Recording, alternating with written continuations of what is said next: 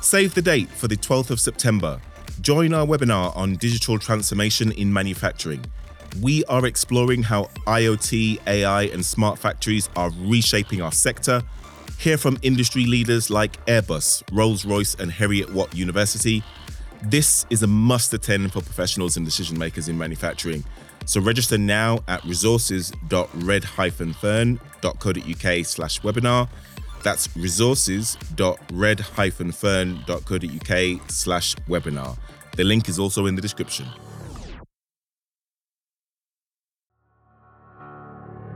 I had a great chat with Fahim Khan, a senior economist at Make UK, which has been a real supporter of the UK manufacturing sector.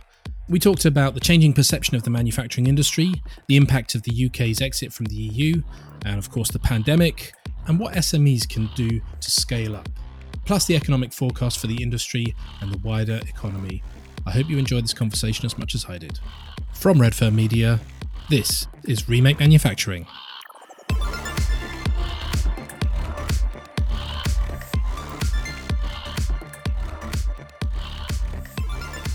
My guest this week is Fahim Khan, Senior Economist at Make UK, an organisation that exists to help secure the future growth and development of the UK manufacturing sector. It delivers through a combo of government representation, industry intelligence, networking programmes and business services. So Fahim Khan, welcome to the show. Pleasure to be here. Thank you for inviting me. So tell us a little bit more about Make UK. What exactly are you trying to accomplish there? Make UK are, formerly known as Engineering Employers Federation, are one of the biggest trade associations in the UK representing manufacturers. It is run and owned by manufacturers, and its primary objective is to influence government in all policy thinking to ensure that any new or existing policies or regulations that are created are in the best interest of the manufacturing sector. But we're also larger than that. I mean, we offer many specific services to manufacturers, such as education and training for apprentices, key source of skills for our members, legal advice on the employment and labor, as well as events for external organizations. But policy influence in government is really the bread and butter of our work. Great. And as a senior economist, what's your exact role and responsibility? So, in a nutshell, I sit in a much wider policy team. In that team, we have policy managers, we have people in press, we have people who keep relationships with government contacts, and we have people running campaigns. As one of the economists in that team, my role is essentially to develop the evidence that we use behind any argument or recommendations that we make to government. That really just means working on data. But to give you an example, very recently during the pandemic, which is obviously quite a tumultuous year for manufacturers, we collected a lot of data from our members, from manufacturers all across the UK, on how they were struggling to deal with the situation almost a year ago now, and the level of redundancies that they were looking to make. At the time, the government was looking to cut the job retention scheme, and we were quite influential in that, getting that extended by using the evidence that we built up with our members on actually what would be the risk of not extending the JRS. So that's to give you kind of a recent example, but that's the type of work we do, saying, if you make this decision today, then this is the kind of effect it will have. And my role is to be essentially the foundation on that argument. Like, every fact you make, it's not a fact until you have some statistics behind it. Wow. So no pressure on you then? No. And how would you describe the state of the manufacturing sector in the UK today? What would you say are the most pressing challenges? Manufacturing in the UK has changed drastically over the last 2 decades, I would say.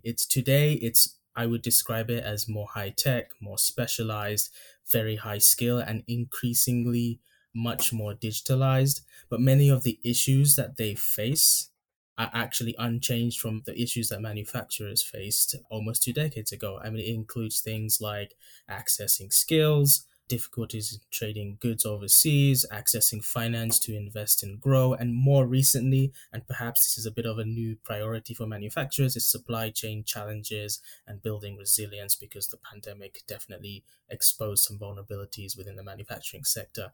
But the issues haven't changed, at least the fundamental ones, for many, many years. We still continue to see those issues today. All of these are areas that we at Make UK are focused on supporting and influencing government on.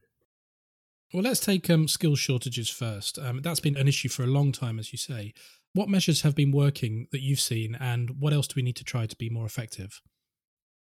The thing with manufacturing, I think it's worth putting a little bit of context in skills. Businesses often require the highest end of knowledge and expertise. So skills like very niche, technical engineering, programming, designing, I guess you could call it in a phrase, the peak of skills is required by manufacturers in the UK. So producing high quality people with these skills is quite expensive and can take many, many years to do so. And what has happened over the last couple of decades is that there's been a shortage of these skills being produced from the current education system. Um, Manufacturers rely heavily on apprentices to get their need to fill their needs. We play a key role in actually supporting that, but it's not easy. But we do know of solutions that do exist. I wanted to talk about one of these solutions because I think it goes quite under the radar, but it's something that we're trying to raise a profile of because it has been around for a while. Something called Knowledge Transfer Partnerships, or for short in KTP, which is essentially where a business applies at a university to get like a PhD student to come into the business to help them implement, let's say, a specific project. That project could be something innovative. Maybe you're trying to decarbonize a certain process within your business, or you're trying to improve a process and make it more efficient. We've had feedback from some businesses or manufacturers in the UK that have actually used this scheme, and they actually were able to attract very high quality people that, I mean, put it in the words of one business, in the last 10 years, he had like zero candidates for a specific vacancy on a programming role. And he went through this KTP scheme and he was able to find very high quality candidates, PhD students who didn't realize that actually their skills can be applied to the manufacturing industry. But it's not the scheme itself that I personally find what's interesting about KTPs. It's actually the process of applying. And this is where, when we talk about what has been working and why, is that the universities, when you apply, they actually almost hold your hand during the application process. They teach you what you need to do in the forms, what kind of projects actually work. During the hiring or the recruitment process, they will actually help you find the correct candidate that suits your business's needs. And often what we do find, at least we have a lot of data that supports this, bureaucratic application processes are often a major barrier to businesses to even convince them to attempt trying out these solutions and schemes. And there are plenty of government schemes available, but often what we find is it's the unawareness of these schemes that they exist. And even when they do exist, it's actually difficult to access them. And what I like about KTPs is actually it's quite easy to access it because of the support behind that. So what can we do to actually make other schemes more effective is to really think about actually what makes the current, like something like KTP or organizations like Innovate UK, how do we make it as easy as possible for businesses to access these schemes? Because maybe the solution isn't new schemes or constantly adding new schemes every year, but perhaps why are they not using the current ones or the existing ones? And that is how we're going to figure out what works and what doesn't work. But we could probably sit here all day and talk about skills and how the education system perhaps needs to be modified in order to fill that gap. Absolutely. But I mean, that sounds like a great solution. And as you say, it's all about just getting the word out and making sure there is enough take up. That's right. Exactly. So when it comes to Brexit, everyone's favourite subject, there's lots of regulations that UK manufacturers have to get their heads around now. What new rules are manufacturers typically falling foul of? Now, just like skills, Brexit is a complicated topic. It's a very, very long document that was signed at the start of January, and we could probably sit here all day just trying to read every single line that has changed between the UK and the EU. Yes, please no. We're not going to do that, but I'll pick on a couple of issues that have been highlighted as prominent ones by our members since the start of the year. But before that, I'm just going to set a little bit of context on what's actually changed fundamentally. Before January 2021, the situation when it comes to trading goods with the UK, it was as easy to trade with Germany or France as it was to send a good from, let's say, Sheffield to Newcastle in the UK. It was almost as easy as trading within your own country. That's obviously gone now. What has changed is that there's an increase in bureaucracy, in filling in paperwork, and manufacturers are actually doing this for the first time, at least those that have traded with the EU for many, many years. They're filling in these customs forms, these rules of origin certificates for the very first time. And that is what's been creating significant issues for them. It's not that the forms themselves are particularly difficult, but it can be quite a lot of manual labor to fill these in. So it has been slowing down the process. To give you an example on rules of origin, which I'm not aware if you know what that is, but that is a certificate of origin where you have to essentially declare where your good is from. This can get quite complicated. I'll give you a hypothetical car, for instance. You might have some of the parts coming from the UK. You might have the wheels coming from Germany. You might have the chassis coming from Poland, and you might have the leather seats coming from India.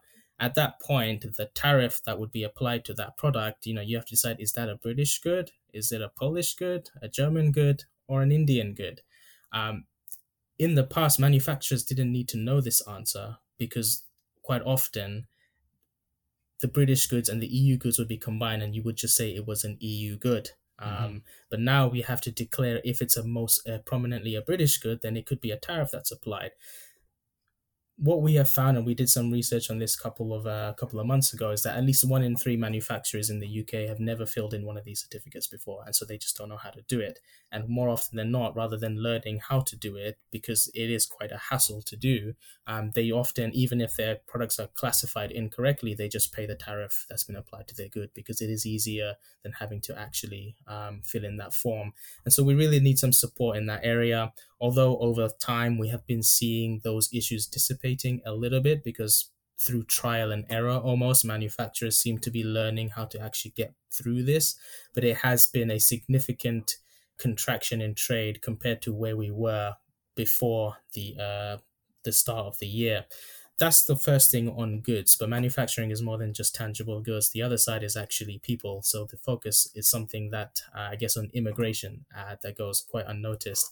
And to give you an analogy, well, it's not really an analogy, it's actually the fact is that, to cut a long story short, you can send somebody on holiday to the EU tomorrow, but you can't send them to work there without a work permit tomorrow. So that is quite a big challenge. This is a significant problem for manufacturers because quite often when you send a product that you've sold to a customer in the EU, let's say, for example, like a fridge or a washing machine, normally these contracts will have an extra clause in it where if that product breaks down, then you are required to send maintenance or an engineer because you're the only one who's qualified or understands the product enough to repair those goods. In the past, you'd be able to do that tomorrow if your customer in the EU said, look, this thing I bought from you has broken down. I need you to send an engineer to fix it tomorrow. You could do that quite easily.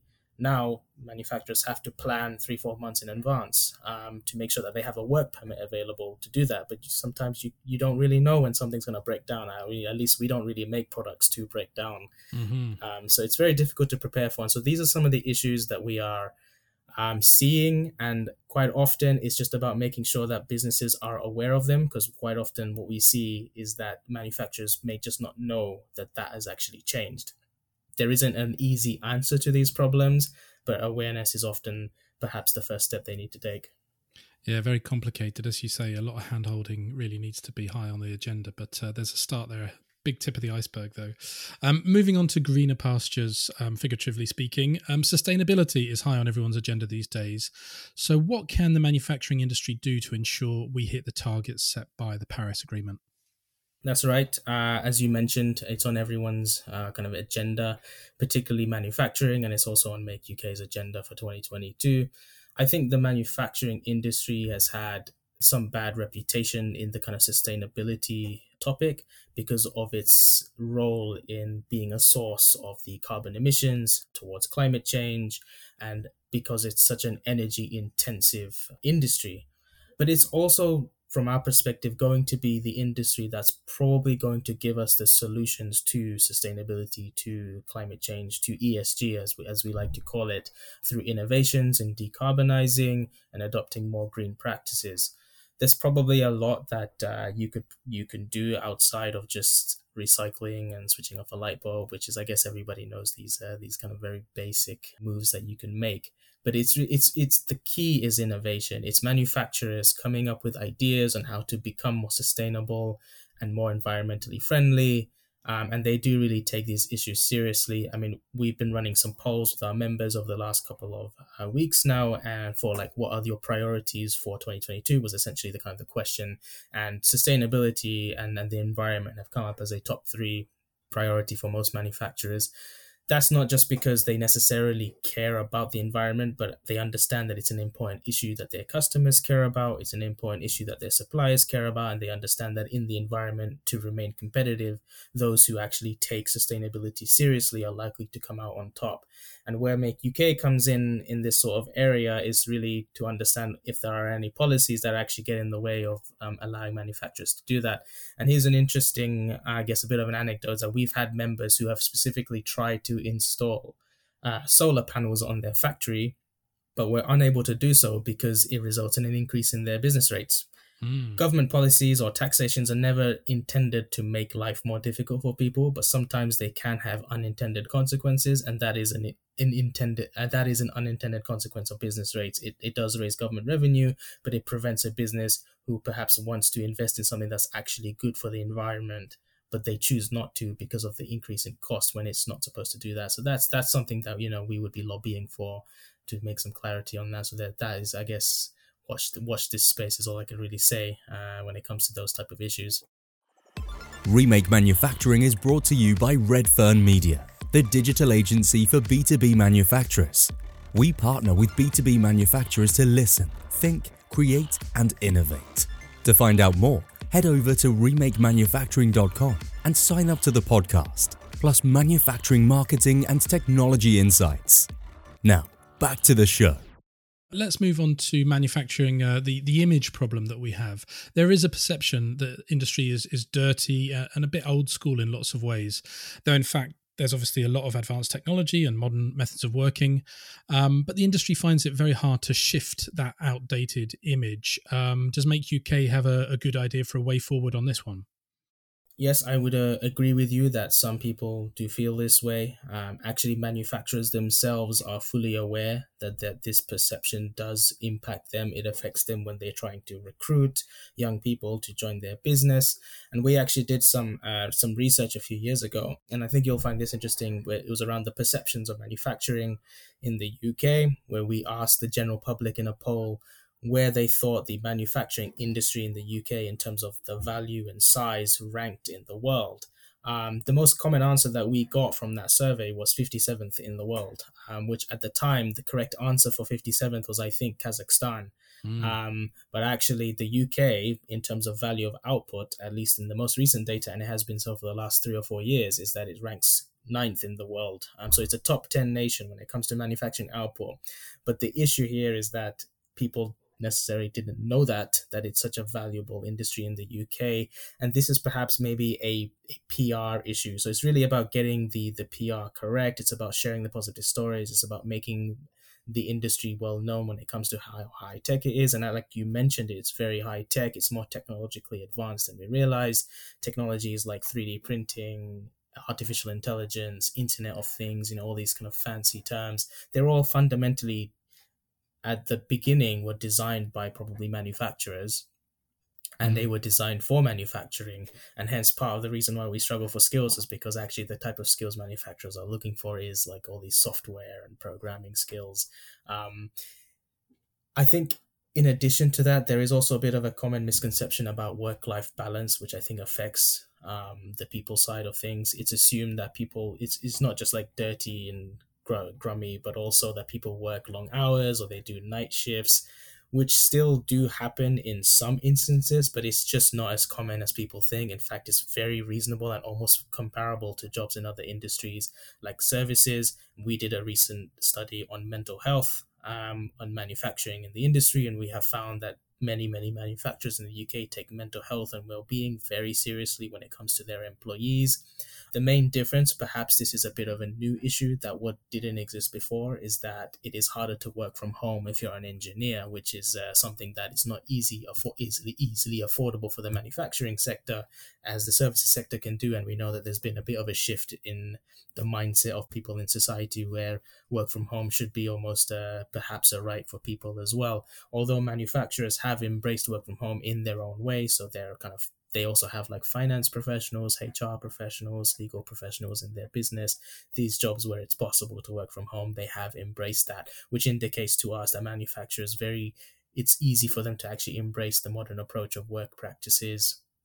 get really involved with new technologies, to be at the forefront of technology and innovation and cutting edge technology. And I just wanted to finish up on, I think, the last thing that I wanted to say is that people often don't realize how well paid the industry is. I mean, the average UK salary is about, I think, £29,000. And that average is dragged up quite a bit because of London. Whilst the average manufacturing salary is about £35,000 a year. This is a mean across the UK. And that's due to many regions of the UK outside of London actually paying quite well in manufacturing. So it really, if you're not going to work in finance, the best place to be perhaps is probably in manufacturing, because it's a well-paid industry, it's cutting edge, it's at the front of all technological advancements, it's where all the inventions happen. And really, the main thing we can do is to just continuously talk about it, to highlight those positive stories, the things that they're creating. I mean, manufacturers were at the front of dealing with the issues of the pandemic. They created the PPEs, they made the hand sanitizers, the pharmaceutical industry invented the vaccines. Like, these are all manufacturers who were getting that done. And I think that's often overlooked. So we just need to, I guess, push forward these stories in front. Absolutely. And I mean, you mentioned that exciting cutting edge and the manufacturers that are really kind of pushing and adapting to the new environment. But not everyone is so flexible. What would you say to the manufacturers who are struggling to adapt to new technology and automation, especially? What can be done to help them come up to speed? Yeah, I mean, there are several issues, and we often find the issues is the disparity between small and larger firms. That's not to say that small firms don't at least have an interest in adopting technologies, but they do face significant challenges along the way. The most common one is usually cost. Manufacturing is very capital intensive, and in order to automate a process, first you need to decide what it is that you're automating, as it might not be an entire process, it might just be a piece of a process that you're automating. And in most cases, the investment required to make that jump can be astronomical for a small firm to make. What can we do about that? I think it's also partly related to a perception issue here. I think it's about making small firms or small and medium-sized businesses to understand that technology isn't just for the big boys. It's not just for the large firms. It can be beneficial to you as well. And to get over that sort of cost hump, I mean, this almost relates back to the K2P example that I mentioned. I mean, there's plenty of sources available to access financing and investment. I mean, there are institutions like the British Business Bank or Innovate UK. And perhaps it's just to try to take a risk on like accessing that finance or trying to understand, what works for you.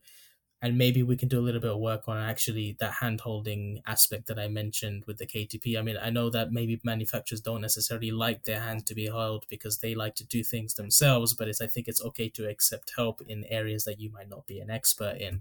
And so perhaps like really go for these things. But the perception issue is really the first hump you need to get over. You need to understand that if you're a small business and you're struggling to keep up with the pace of technological advancements in large businesses, that technology can still work for you. You can make small changes, but you can also make large changes. But it's not just for big businesses. It works for you too. Absolutely. Let's come back to the pandemic then. We've seen many new businesses setting up, but manufacturers have a very different set of challenges to other sectors. For example, online businesses, completely different set of challenges. What would you say are the key challenges for new and growing UK manufacturers? History shows us that normally after a crisis or a recession, normally there are an abundance or increase in startups being produced in a country because people lose their jobs or they decide they want to take on something new. And so that, the new businesses start up, and we expect to see that happening even now once we come out of the pandemic. And many of these businesses will face challenges when they attempt to expand. Some of these issues we highlighted at the very beginning of our conversation with the skills and the finance and the investment. And the problems, I think, faced by manufacturing, as you mentioned, compared to like online businesses, are slightly more unique. Manufacturing is very tangible. They require physical space to produce their goods, and due to the capital intensiveness of the industry, normally the upfront financing required to even just start up a new production process. So that is getting all your machines together, getting the right people in to operate those machines, producing your first prototype good. It can be astronomical amounts of money required just to get over that first hump. Because once you do that, perhaps it's a little bit easier to continue producing once you've got something right. But there's that first hurdle that's really a significant barrier. And that is a combination of finance and skills and just having the expertise. Which makes it less attractive for investors to give you any support because it is more risky as a venture in manufacturing, unlike something like, let's say, Uber or Amazon or a software company. I guess these things are quite sexy nowadays. They're quite innovative. It's cool, and you can expand them almost endlessly. I like to think of the internet as being a bit like the universe, where it's kind of never-ending, continuously expanding and getting bigger. It's not necessarily like that. It actually has limited amount of space, but you can think of it as a never-ending space, whereas manufacturers need physical land, which is not getting larger. So those are issues there. There are some other issues that perhaps startups face that maybe it's more established SMEs don't face. To give you an example of that, you could have an engineer who's starting a new company who may be really, really good at what they do. And that's the reason they're even starting a company in the first place. They could be good at designing something, a certain type of product, or they have this new invention in mind, but they don't necessarily have the expertise and all that other stuff that's important to running a business, like understanding, let's say, the legal side. Does your product comply with safety standards in the UK and wherever else you want to export? The HR process, if you're hiring people, you have certain obligations to your employees and they have obligations to you. The finance side, do you know what your obligations are when it comes to taxation and filling in your audits and that sort of thing? It's not easy to grow a business if you don't have those skills, or if you don't have a team of people that can support you, or you don't have a network of people that can provide those skills for you. And so as you grow, those challenges tend to change over time. I mean, the skills issue becomes more about not just finding technicians, but also about finding managers and leadership skills. As you grow to become larger, accessing finance goes from trying to get seed money from initial investors to actually getting much larger pools of finance because you want to expand your business into diversifying or a new product or getting a new machine to advance your process or that sort of thing. And even exporting, if anything, we've gone slightly backwards when it comes to exporting. So we've created additional barriers there. We are currently doing some research at Make UK on the kind of the SME area and the barriers faced to growth. I would say maybe keep an eye out for that for any of your listeners. We're looking to publish something maybe in a couple of months' time, which is going to really highlight the challenges businesses face when it comes to growing their business. So these are for businesses who have the ambition to become like the size of a Uber or an Amazon. These are like, I'm a small business now, but I want to be that big someday. What barriers do they face? But also to highlight the specific differences that are in manufacturing that you wouldn't find in, let's say, as you mentioned earlier, in an online business. What are the specific characteristics that actually makes manufacturing unique, and therefore the support for that industry needs to be a little bit more unique. Well, maybe you can tease a little bit of what's coming in that report. Part of your job is to keep a close eye on UK manufacturing data. So what trends have been most interesting to you for the growth of the sector? Of course, being an economist, I can't just talk about SMEs all day. I have to talk a lot about statistics and the UK economy and the macro side and that sort of thing. We have a quarterly manufacturing outlook, which is a survey that we run every 3 months to our members. We ask them questions on a specific series of metrics like your output, your orders, your employment, your plans to invest in the future. Are you increasing your prices? How are your margins being affected? And we try to draw a picture of whether all these indicators are increasing or decreasing quarter on quarter, so we can give you a sense of the economic direction that the industry is moving. So that's to give you an idea of the type of data we collect. When the pandemic started, we saw this humongous crash in the industry. Not surprising, but was an unfortunate time where output and orders declined significantly. Manufacturing institutions were closing down, but then we were all dealing with a pandemic for the very first time. Skip almost 9 or 10 months ahead, and from the start of this year, what we have seen is this real turnaround from the industry. The UK sort of came out from lockdown, manufacturers started trading again, and what we've seen from our surveys that output and new orders have been expanding at unprecedented rates, almost shockingly unprecedented. Not that surprising, although the surprising part was how quickly that bounce back has come, because we were always expecting this rebound effect to take place eventually, perhaps in 2022. But somehow the manufacturers have been able to proceed and ahead much earlier than anticipated. This is partly down to the increase in demand that they have achieved. I mean, the demand has almost been shocking for businesses. I mean, it's not just from the UK, but it's from other countries as well. And we have seen investment intentions. So these are my plans to invest in capital and machinery and new technologies over the next 12 months, being the highest it's ever been in our survey history, which started in, I think, 1998. So it's been a long time, and we've had the highest investment intention. So it's really positive. We're very enthusiastic about what we're seeing manufacturing as an industry doing right now, although there are some differences from different subsectors. So from like automotives, which is facing some additional challenges when it comes to shortages of electrical components. We have revised our growth forecasts. We think that manufacturing as an industry is probably going to grow around about 7% this year. We think the UK GDP will also kind of grow just above that, about 7.3% this year. And our forecasts at its current trajectory indicate that manufacturing in terms of value of output will return to its pre-pandemic size by mid-2022. So that is our current expectations. There are some caveats to that, with the issue with inflation and supply disruptions, and of course there's the issue with labor shortages, which is becoming more prominent over the last couple of weeks now. And of course we know that there are issues with logistics, with lorry drivers missing from the UK market, which are making business doing difficult, and these things are slowing that growth down. But it seems that manufacturers are moving ahead anyway, and they're doing really, really well. So we're very impressed with what we've seen so far. Well, it's good to end with good news, even with those caveats, as you say. One final question. I'd like to just end the show the same way we do every week, by asking our guest to tell us the one invention that if it was never manufactured, your life would be unbearable. What could you not live without?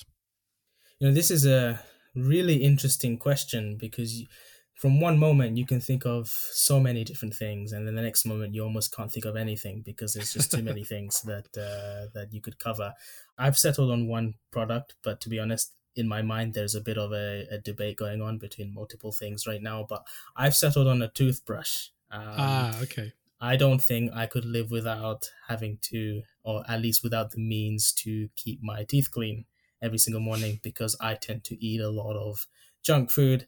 I tend to consume a lot of soft drinks, and it is, I mean, even if you didn't do that stuff, not taking care of your teeth is perhaps the most, is a risky move for a person, I think, when it comes to health and well-being. So that's an interesting one.